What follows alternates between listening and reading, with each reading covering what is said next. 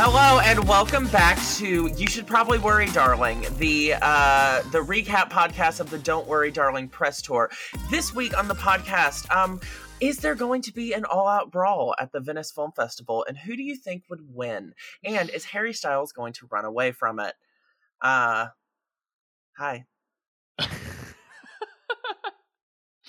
That's Hunter Heilman. I'm Jesse Nussman. This is Film Inquiries, the latest. It is the latest news. It is the latest news, is whatever's going on this. It's controversial news, baby. Don't worry, darling press tour. That's probably going to be a 9-hour podcast. I have a feeling. If Ooh, what is the tea? The girls are fighting. What? No, I mean, it is quick. It is quick. It's like they posted that clip of Harry Styles acting in the movie, and then suddenly it opened up a Pandora's box of chaos.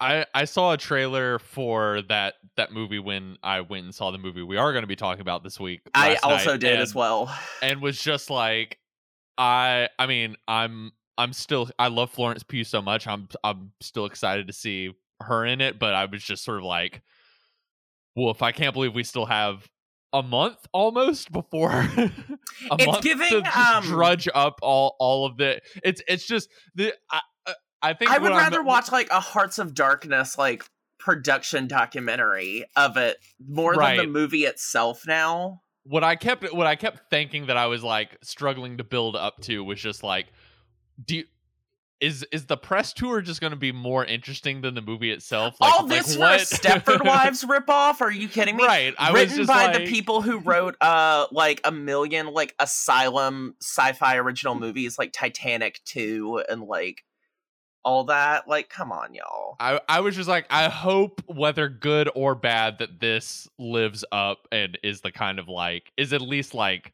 a hot text to unpack. I needed to either be like really good, where it was like, wow, this was all worth it, or have it be so bad that it's just ironic and just like, wow, y'all really fought over this movie.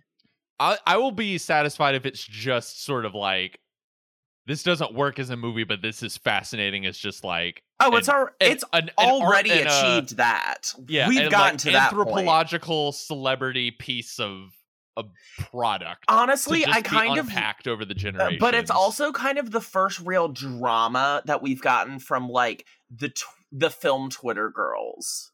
These aren't like, I mean, they are A-list celebrities, but like they exist in a different plane than like a Julia. They're like B-list, but like these are like all people who have kind of like taken film Twitter by storm, like people who are quote cinephiles or whatever. Like, you know, it's not like, this isn't like Brad and Angelina drama, but it's kind of the first like major scandal we've gotten from this kind of like letterbox generation of movies, and that's fun. Yes. And like the bodies thing, but that didn't really, that only involved one celebrity, and it involved a non-celebrity who is now a celebrity, and I don't think she wishes she was one. Right. But yeah, no, it's been a fascinating last couple weeks. Things are getting messy. Things are getting messy in the film Twitter world. I love it.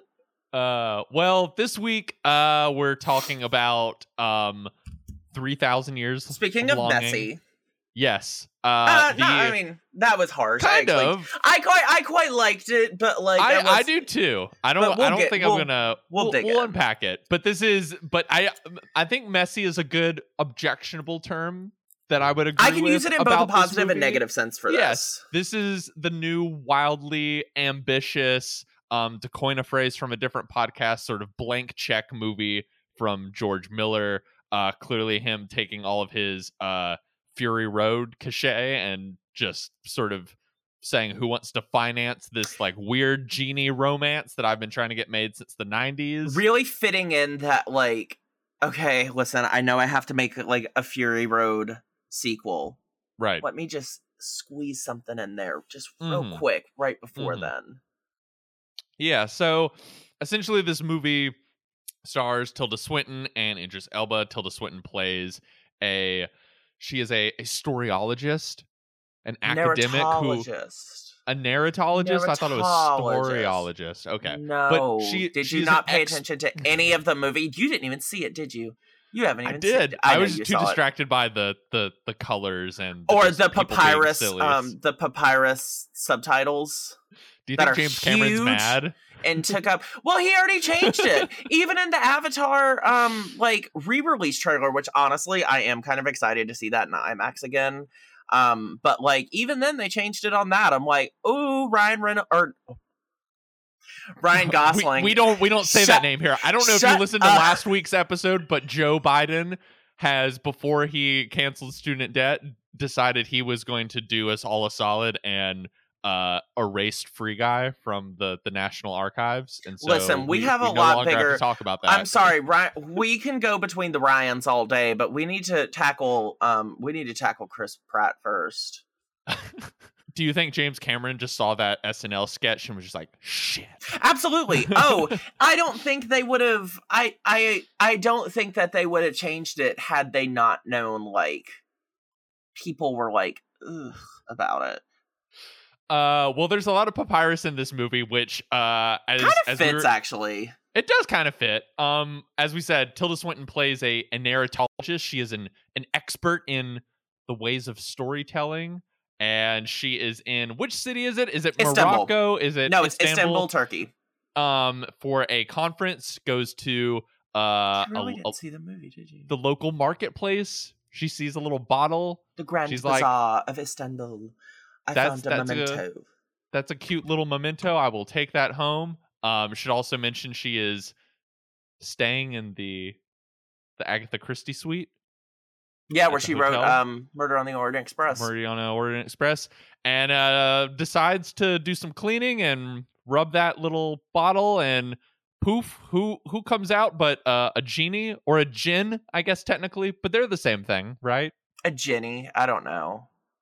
There for the sake of conversation, if there's any Mythos people, they can call me out on Twitter, but a djinn, a genie, whatever we want to call it, played by Idris Elba, pops out of the bottle and agrees to grant her 3 wishes. Tilda Swinton is like, I don't know what to wish for. I feel pretty content in my life. And then we get this movie that I feel like is being sold as a crazy, wild George Miller action epic, but is actually, though still a crazy, weird movie in a lot of ways, is mostly Idris Elba and Tilda Swinton having conversations in a hotel room about the various philosophical musings with wish making, as well as sort of narrative structure and narrative storytelling, and the djinn going through this kind of like anthology collection of stories about his previous owners that all sort of reveal something about him and what he wants out of life, and that too sort of allows the Tilda Swinton character to find something about what she wants out of life.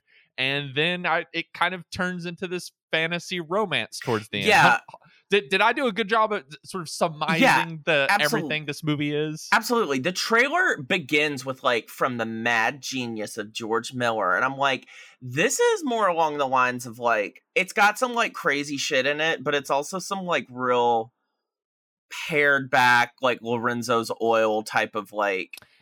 It felt very Witches of Eastwick, even though that's not a movie he wrote, but another like very loose, very kind of silly movie, like existing in a fantasy world, but has like a real tender side to it. The title of this movie, I think, explains a lot of the movie far more than the trailer does, because when you see the trailer, it's like, wow, it's this kind of like huge, debaucherous, like crazy, like acid trip of a movie.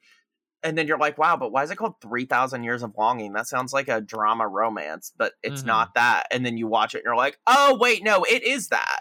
It's the weird flip of like, for months, like before this movie premiered at Cannes, I guess, I'd been hearing like that, oh yeah, it's less Mad Max. It's more of this sort of like fantasy romance, and is a little bit more, it's not as assaultive as Fury Road was. And then it premiered at Cannes, and there was that trailer, and so it was like, oh, I guess it is crazier than what I've heard. And then now, having seen the movie, it's like, oh no, if Cannes critics don't do fucking anything, it's overhype something to the point where you're like, Wow. Yeah, but it's like, oh, okay, so this was the movie I had like the vibe I had originally kind of heard of from the beginning. It's just the marketing then wound up being misleading instead of the other way around. Well, MGM is like pretty fresh, new back on the scene of distributing stuff, and they spent $60 million on this movie. So like they got to get asses in seats somehow. Which, if I'm being honest, haven't checked the box office dailies today. I have a feeling they're probably not going to do that. But yeah, this is a movie I could see being kind of like a big bomb theatrically, but then like 5-6 years down the road, there'll be some sort of like, you know, rediscovery happening, and you'll see a bunch of people on film Twitter being like, man, can you believe we just sort of like passed over and ignored George Miller's movie? I already see the number one movie yesterday was The Invitation. That like Natalie, we are truly in the last week of August. Wow. Where is 3,000 Years of Longing on here? MGM must not have reported it yet. It's not on here. And I know for a fact it made more money than Lightyear. There was like 6 people in my theater last night. Was not a very big theater, but six people were there. I saw it at where I work in a theater that seats over 1,000 that was built in 1926. So it's very ornate and beautiful, and it really did inform the viewing like experience of it. But yeah, I can't imagine it's gonna be making a ton of money, because I think the people who are gonna go see it thinking it's one thing are gonna come away and then be like, oh yeah, and then word of mouth. I mean, word of mouth is kind of killer with this, and if people tell you it's not the same movie as the trailer, even if like that's not necessarily like a negative thing, it's more just kind of like a lateral move in my opinion. I would say this is, I think that still doesn't like bode well for general audiences.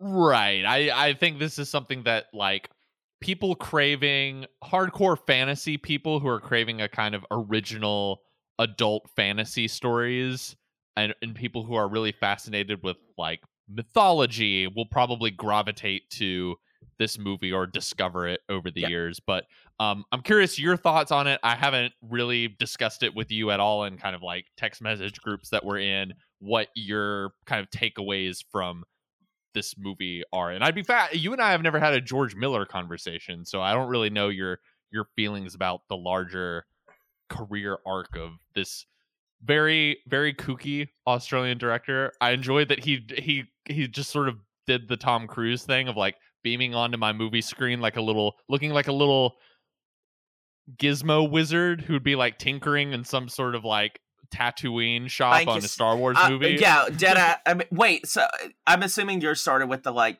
thank you so much for coming out to our little film. Yeah. And it's like, sir, this is a $60 million movie. Okay. So when it comes to George Miller, I do not think George Miller has ever made a bad film. That being said, I do think he's made some that are close. Particularly, I like the first Happy Feet movie. I'm not a huge fan of the second one. I don't think it's bad. I'm a little reverse. I really dislike the first one. And really? The second one, I think, at least has like a clear idea of like what it wants to be about. I also think like Babe Pig in the City is great. Yep. I genuinely believe, and don't read me for this. Obviously Fury Road is my favorite Mad Max movie. It's most people's favorite Mad Max movie. If we're talking about what my favorite original trilogy Mad Max movie is, you like the Tina Turner one. It's Thunderdome, bitch. It's Thunderdome. And it's not even close. I don't know what people are fucking on about. That movie is great. I think George Miller is incredibly consistent, and I think he's made some truly amazing movies. Obviously, Fury Road was kind of just that, like, not even once in a lifetime, like a once in a generation type of movie, because that once in a lifetime implies that every filmmaker is going to get to make that type of movie in their lifetime, and it's nothing of the sort. It's crazy. And 3,000 Years of Longing does not end that streak for me. Even though it's not near the top of my George Miller list. I do think it's interesting that for this movie, they really kind of like leaned into the like from the mad genius of like George Miller. And I'm like, okay, cool. After Fury Road, I absolutely see why we could do that. But like his repertoire of films under his belt don't necessarily suggest mad genius as much as like really versatile, like crazy. I mean, it is kind of mad in the sense of like, yeah, he did Fury Road, but he also did the second Babe movie, not the first one, but the second one, and also did both Happy Feet movies. Like it's one of those things, but also he did all of the Mad Maxes. It's just really, well, we could argue about Thunderdome, but you know, that's a Steven Spielberg Poltergeist situation. Oh, yeah. But yeah, 3,000 Years of Longing, I think it's a beautiful film. I don't know how to describe its visual style other than if this movie were made 5 to 10 years ago, I think it would have been released in 3D and been one of the best usage of it in the year, in the way that like Life of Pi was, where you're like, this isn't the type of movie that I would expect to be in 3D, but I'm glad it is. Now it's not. But I still think it's beautiful. I do think that like it's not as grand as MGM is trying to spin it as. It is a $60 million movie, but it's not a $60 million movie. And in that case, it kind of feels like a miracle because you're like, God damn, how did this movie get funded in 2022 other than just on the back of George Miller's post Fury Road movie? It is very intimate and very very reflective. It's whimsical in a way. It's very whimsical. And the trailer, I feel like, makes it out to be like this kind of dangerous, like, ooh, she's going to wish for something. He's going to fuck her over type thing. But it's like, no, this is a romance movie. And that, like, and Tilda Swinton and Idris Elba have real chemistry where you're like, what is this? I did not expect this, but also I'm rooting for this. Absolutely. Two people you wouldn't expect to work together, but actually like work together quite so beautifully well. And are so like tender and sweet with each other. And I think those parts of the movie is the strongest point to me, where it's like, I just like seeing them interact with each other. They're just in this hotel room and he's telling stories to her about his 3,000 years of being trapped in various bottles and falling for various women that get him entrapped into these like situations. And it's really interesting. Yeah, it didn't bowl me over. Like, again, it's very whimsical. It's quite slight if we're being honest in the grand scheme of George Miller films, but also I think this is kind of the first film of his where I think he really got full carte blanche. I think like with Fury Road he did, but he knew he had to back his shit up to like justify Warner Brothers giving him the budget and the freedom that they gave him. And he had something really good with that. This is what you said earlier. This is absolutely just a blank check movie of like, oh, cool. We need like, you're going to make a movie between Fury Road and Furiosa. We are a studio who's really trying to come back from the brink of extinction. We will give you literally whatever you want. Have fun. And some of that works, some of it doesn't. I do think its third act kind of falls apart. That's the least the part of the movie for me that I kind of lost interest. The point where it grinds to a halt. Right, it feels like the movie reaches a conclusion long of these before it ends. These two characters sort of finding each other, and then there's kind of like another 30 minutes left of the movie of like what their life is sort of. It's like, oh, codependently living together. Let's do this subplot about Tilda Swinton's racist neighbors. Right. For what? That was a very strange part in the movie. But yeah, I would say like the last 20, 30 minutes of the movie. Something like that, yeah. I would say I really enjoyed the movie up until then, when, like you said, it's just them in the hotel room and Idris Elba telling her stories about his prior adventures and owners. Is that the correct term? Masters, whatever it is. It gets to this point where it's like, oh, here's this climax, and okay. All right, that's it. Cool, awesome. Oh, it's not over. I enjoyed the Arabian Nights kind of section of the movie where it's them conversating and then these flashbacks that are more broadly fantasy. But then once it turns more into this, once it reaches the kind of romantic climax of the movie, it feels like there's 30 minutes left, and that's when I was sort of checking my watch kind of and was a little felt the movie, as you said, kind of grinding to a halt, and there kind of isn't much more to do. And this isn't a long movie. It's not it's very not short. Like 2.5 hours. It's like maybe 100 with credits. Like, it's not bad. Yeah, but I think it's like an hour 45 or something like that when I checked last night. Yeah, it's not super long, but like there is a point when the pacing just like cuts off, and it's like, oh, cool. I think it kind of comes together maybe for like the like last 2 or 3 minutes, like the final kind of epilogue of the film. I thought that was really effective.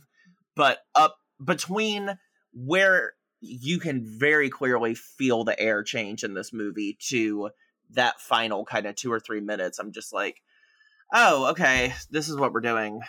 Cool. All right. Right.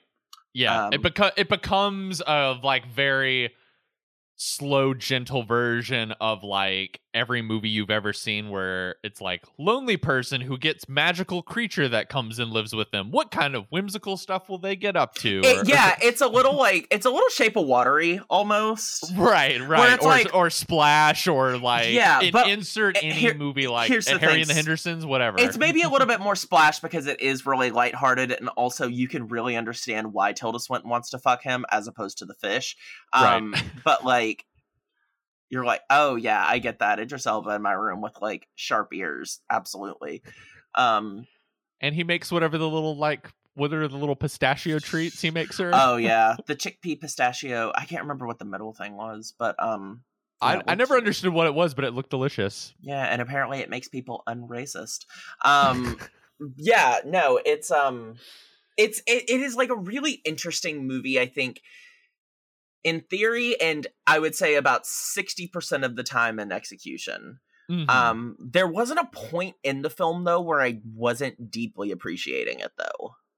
No, I think where I was like, I'm glad a movie like this exists, and I'm almost glad that I'm not like head over heels for it, because I do miss the days when something could just be good, not great, but also a $60 million in like not like just romance movie with 2 respected adult actors. Like, I mean, granted, Idris Elba appeals to a lot of different audiences. Tilda Swinton is very much so kind of like the art house audience. Most mainstream people really only know her as like the White Witch, or the one for what's her fucking name in Doctor Strange.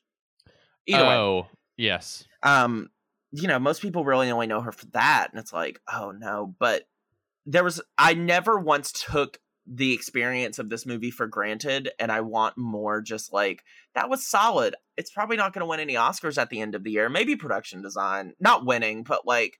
should be nominated. Like, production design's gorgeous. Costumes, yeah. Maybe, yeah. They're fun. The sets, I think, are the best part of this movie. Yes, definitely. And, yeah, it's ambitious, and it's not always successful, and I appreciate that as much as I do a movie where I'm like, 10 out of 10, wonderful. Right. Because like a movie that's like good, not great, when it's like something you've seen a million times before, it's just like, whatever. Like it's the worst type of review to write, because it's so hard to like eke out words for like, it's fine. For something like this, it's like that same level to me of like, I thought it was okay, but there's so much more for me to appreciate in terms of what it was doing. It's just, it kind of floundered in some of the things it was trying to do, but I will always appreciate someone trying to do something rather than just existing in this kind of like boring middle ground of like safe. Yeah, I enjoyed it in sort of thinking about it in the context of Miller's kind of long career. I like watched all of his movies during like the very early part of the pandemic. I remember and that. Sort of was thinking about this in the context of that, and Miller being someone who is like very interested in sort of creating mythology, and mythology that feels like very bare bones and built, and feels like it is like whispered throughout history and generations. I mean, the Mad Max movies increasingly are about that. Like the only one that doesn't really have any of that mythology is kind of the first one. And that's kind of just because that, I don't know about you, I always think of that first Mad Max movie to the second one is like Evil Dead 1 to Evil Dead 2. Oh, like absolutely. The first one is like, here's my rough draft version of this idea. And then the second one is like, oh, no. I went back and did like a second draft, and this is the better Mad Max 1, this. it's one of those things of like, this is my last fucking shot. This is it. This is like, I am putting everything I have into this. Every dollar, every piece of like my soul and energy into this one fucking movie. If it doesn't work out, it's probably over for me. He had one shot and he took it, and it like paid off. You know, it's that kind of like just kind of magic in a bottle, teeny tiny micro movie, like magic that then bloomed into the biggest thing you could imagine in terms of just like scale and like just sheer volume of a movie. Yeah, it's more of a kind of like straightforward kind of exploitation revenge movie, and then the second one is when that series becomes this sort of like apocalyptic mythic tale of this like wandering warrior and like warring classes of people in like post-apocalyptic Australia. And so it made sense to me that then he would be fascinated in wanting to tell a story that is about the art of storytelling in a weird way, because I think so much of that fuels the Mad Max movies. And there's even a little bit of that in like the Happy Feet movies, from what I remembered, of like they have their own kind of stories and mythos and like traditions that get passed around the horny penguins in those movies.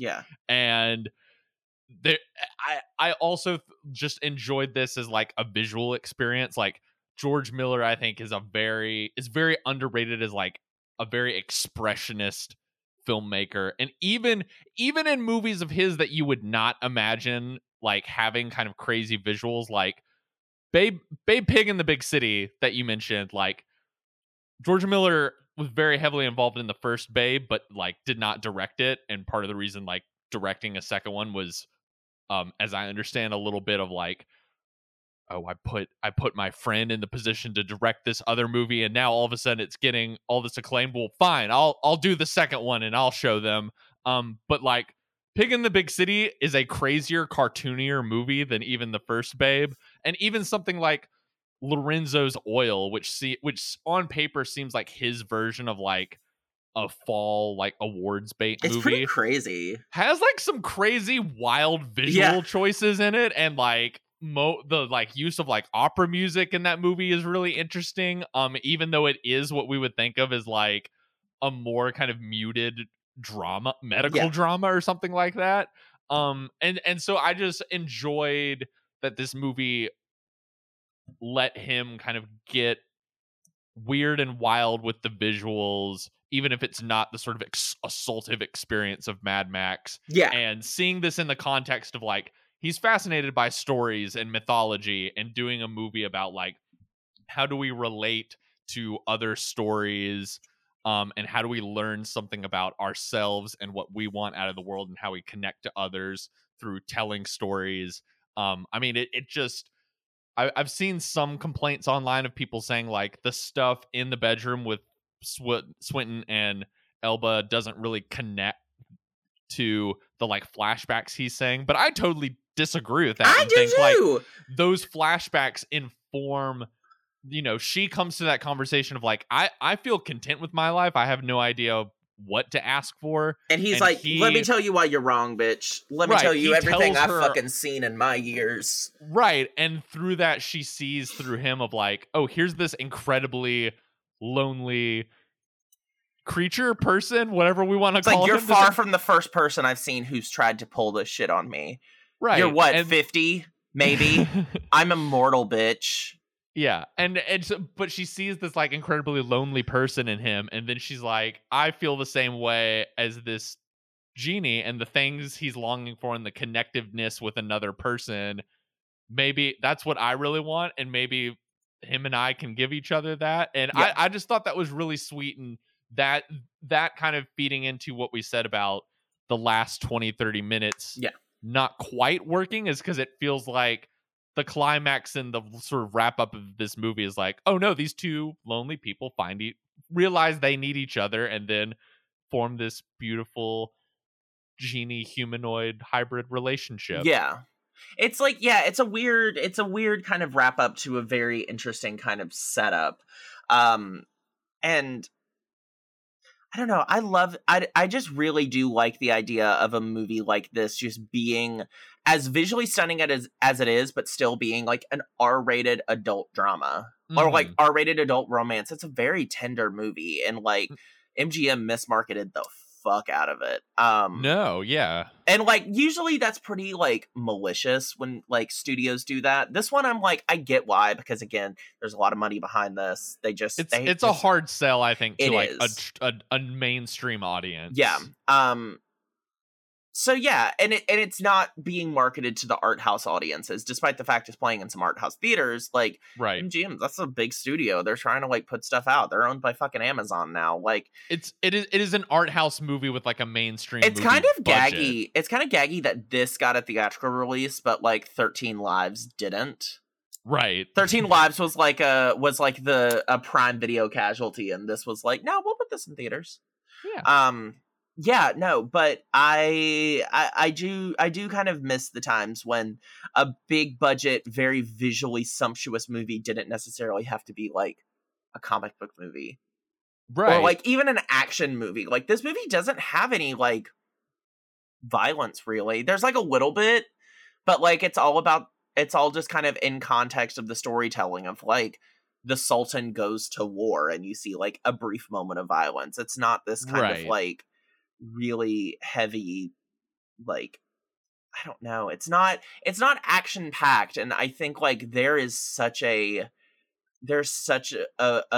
big swath of movies that I think can really like exist nicely in that. I think of something almost like this is so not the same type of movie, but I think of something kind of almost like Downton, where it's like a whimsical drama, but you can very much so tell a lot of money went into this. And there's a lot of like visual elements that like a movie with a typical film from a typical studio would probably get maybe a third of the budget and not have as much to work with. But you know what movie this kind of made me think of just now, and sort of thinking about like the production value you see on screen, but also like it made me think of The Fall, that Tarsem movie. Okay, so fun story. In terms of like the over the top kind of ridiculous visuals, but also that movie is also kind of a movie about storytelling from what I remember. And I think this movie is almost like a better version of that, because it's like The Fall and like some of like Life of Pi, where it's like just huge, like huge visuals, but like an intimate story. Another one I thought of, I was thinking when I saw it, I was like, this is like Life of Pi mixed with, and it's funny that you mentioned The Fall, because the one I was going to mention was another Tarsem Singh movie, a not as good one, but visually I was like, this reminds me a lot of like Immortals. Do you remember that? Henry Cavill, like it's got that. I forgot.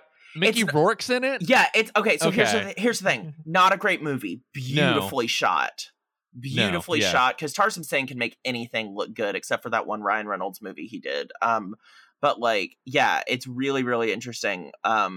It's almost got this like Renaissance painting yes, definitely. element to it, of like a living, breathing kind of work of art. Not necessarily like, I don't know. It's just got this like really like almost painted element to it. It's really gorgeous, and that's everything feels exaggerated in but also like tactile, and you feel like it doesn't just feel like zeros and ones, even though there's clearly like a lot of CGI in here to like extend sets and stuff. Like there is something very like tangible and handmade about everything, while also being kind of exaggerated and cartoonish. Yeah, and there's just like there's these like kind of moments where you actually kind of see the like less, I guess I don't want to say exaggerated, but like the less cinematic moments that real life would offer in a moment like this. So like I think of like that scene where he's talking about the Sultan and his like preferred concubine, and he throws these like big silk things down. She like rides him up, and I think in any other like type of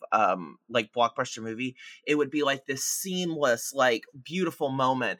But you see in the background his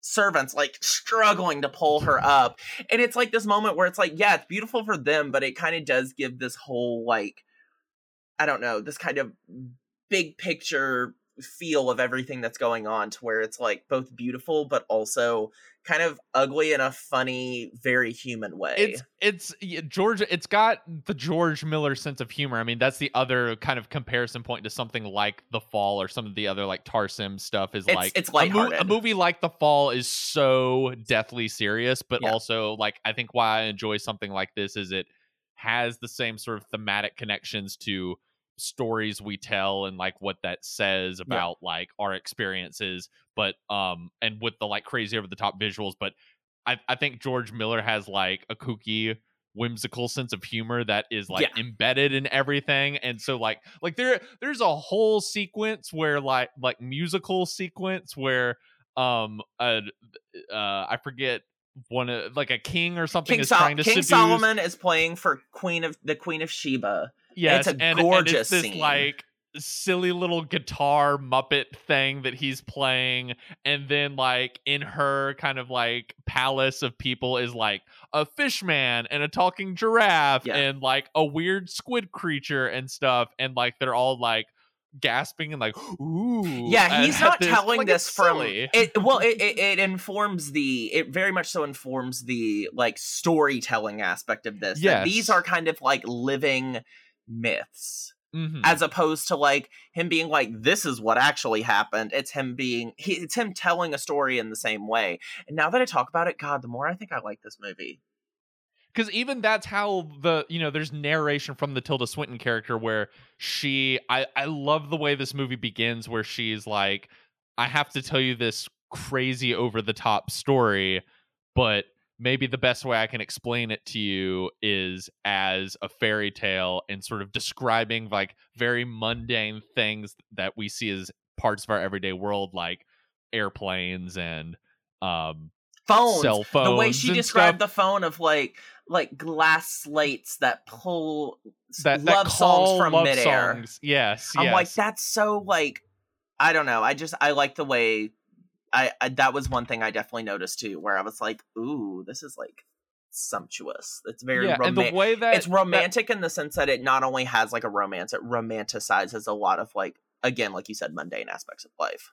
Yeah, and the way there's like the one bit in the movie where she tells the story to the djinn about her imaginary friend as a child, and writing the book of details about this person, and then that connecting to that kind of very moving final scene in the end where she's writing the book about her time with the djinn. Yeah. And there's a version of this movie you could see that is maybe none of this happened, but this is sort of another fictional relationship she has told herself, but is framing it in, or maybe this is a real person she met, but she's framing it within the context of this like eternal, magical, mythical love story. Yeah, it could be anything. It could be a parable for some. Like, there's so much going on with like her status as a storyteller within the film that it can inform these kind of retellings of like, she says her story is true, but like, how so? Because you're very much like you said, you're framing it as a fairy tale. So like, did you really meet a djinn, or did you just meet a man with a very storied past? Yes. But also, how did he show up in your hotel room? Tell me about that. Did you hire a hooker, Tilda Swinton? No, there's no shame. We support sex work on this podcast. Actually, I don't know if you do, but I do. Hunter does. Yeah. No comment. No, but like, yeah, no, it yeah. Good movie. I hope enjoyed people it. will.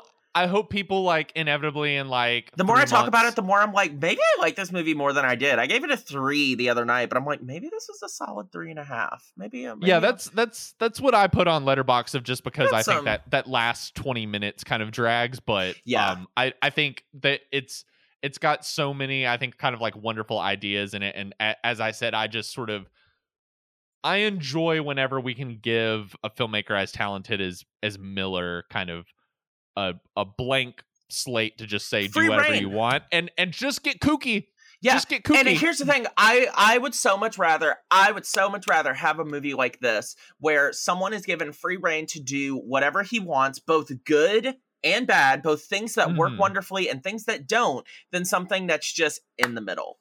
I want you to take swings, and if those swings don't hit and you strike out, fuck it. Who cares? Like, you tried.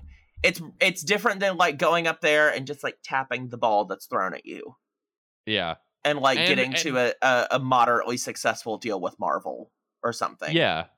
And it's not like, I mean, in this, if you even think about Miller's career as like a one for them, one for me, I mean, the one for them is like, it doesn't feel like he's tired of the Mad Max movies. Like, if anything, he doesn't have to do Furiosa. Right. They would have done it. They would have done it with or without him. They would have found another director, and he said, "No, I'm gonna do it," because I think he still has a lot to believe in with that series. And I don't think that George Miller does a goddamn thing in his career, especially at this stage. No, that he doesn't want to do. Yeah, that man did not do fascinated in that world. That man did not do the Mad Max movies to then go on to do the Happy Feet, or to do Babe Pig in the City, then to go do the Happy Feet movies, to then go back to Mad Max. If he didn't think that those were things he wanted to fucking do at the time, no one does that. Yeah, the only movie in his career that really, I guess the only two, although one of them I kind of like, or actually really like Witches of Eastwick is the one kind of like clear studio job in his filmography. But I'm a homosexual, so that's a classic to me. That movie's good. I have nothing against that movie. I mean, who doesn't want like a hilarious sex comedy with like Jack Nicholson playing Satan and Cher, Michelle Pfeiffer, and Susan Sarandon like gushing over him and then getting in all sorts of magical mischief. Every single person in that movie, a hoot. Every single person in that movie, every single person behind that movie, icons. Love it. I love Witches of Eastwick. But like, that's a movie that he's been open about. Like, he had a horrible time making that because of like studios breathing down his neck. And like Happy Feet 2 clearly seems like a movie of like, they weren't able. It was in that kind of like period where they kept starting and stopping Fury Road because of various outside world conditions. And Happy Feet 2 just sort of seemed like Warner Brothers came to him and was like, yo, the Dancing Penguin movie made a ton of money and it got us an Oscar. Can you do another one? And he just sort of said, sure, I guess so. Again, I still don't think he would have done it if he truly didn't want to. Sure, yeah. But also, it's so weird that like his best experiences and his worst experiences have been at Warner Brothers. Yeah. Where he's like, thank you so much for letting me make Fury Road. I'm going to take that as like an apology for what the fuck you did when we made Witches of Eastwick. Right. I will accept that apology. No need to send an edible arrangement. Like, thank you. It's like, I just hope Furiosa is another one of those things, because there's a part of me. I mean, granted, I felt that way about Mad Max before I saw it. When I was like, is this just a studio sequel? Yeah, same. I thought the same thing. And then you see it and you're like, oh, this is the furthest thing from that. And even then, the trailers, I still was like, this looks pretty good, but it still could be. It's not until you see it. So I don't. Even the cast said that. I remember the Cannes press conference where like Charlize Theron and Tom Hardy were like, George, we apologize for kind of like being. I mean, granted, the stories I've heard of what it was like to work on that movie, I would have been a really prickly, unlikable person on set as well. I probably would have been done with it, but them kind of apologizing to him and being like, we had no idea what you were trying to achieve, and now we see. We were just like out in the desert every day being like, I guess we got to drive from over there to over here. This is the 20th day of doing this. Yeah, I am so incredibly interested to see what direction Furiosa takes, because on one hand, we have a whole new cast. We have someone else completely playing Furiosa, but also someone who I think has an insane screen presence. Right. And then on the other hand, but it's not Charlize Theron though. Charlize Theron kind of made Furiosa, but now we get to see if someone else can. That's scary in its own right. But then on the other hand, it's like, okay, cool, this is coming like 9 years after Fury Road, so like that's a decent amount of time, but also like and then on the other hand, it's like, cool, is Warner Brothers going to let you do everything you did in Fury Road, or is this going to be like George Miller delves into like CGI-ness? No. And then like, also, is this going to be a bigger scale movie than Fury Road, or is this going to be like a more muted, like, prequel story? There's so many questions that go into it, and I'm very excited. And I think something like 3,000 Years of Longing, just creates more questions about the future. Not that it exists solely to like inform what Furiosa is going to be like. This is its own movie in its own regard. But let me tell you, it does not answer any questions about what's to come for me. If anything, it just asks far more questions.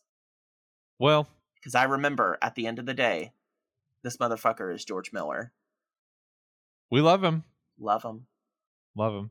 Do you have any kind of final thoughts about this movie before we kind of wrap things up? It is very imperfect, but I do think it's worth seeing. Honestly, even if you're not really all that interested in it, I'm the type of person, it takes a lot for me to drag my ass out and go to the theater. It is really worth seeing on the big screen, even if you kind of walk away being like, it's one of those movies. There are a lot of movies right now, I can tell you, like, it's fine if you wait for streaming. It really is. But, like, this is one where if you can find it on the biggest screen possible, it's not in like IMAX or anything. Rogue One is on IMAX this weekend, which I'm like, oh come on, like y'all couldn't have squeezed that in there, but whatever. Is that because of the Andor show coming? Yeah, that looks pretty good actually. Honestly, I'm not gonna lie, I've been giving Star Wars a whole bunch of shit, but A, I love Rogue One, and B, it looks a lot better than the other Star Wars shows. But again, trailers are trailers; they could be hiding the worst thing you've ever seen behind it. Disney are masters at that.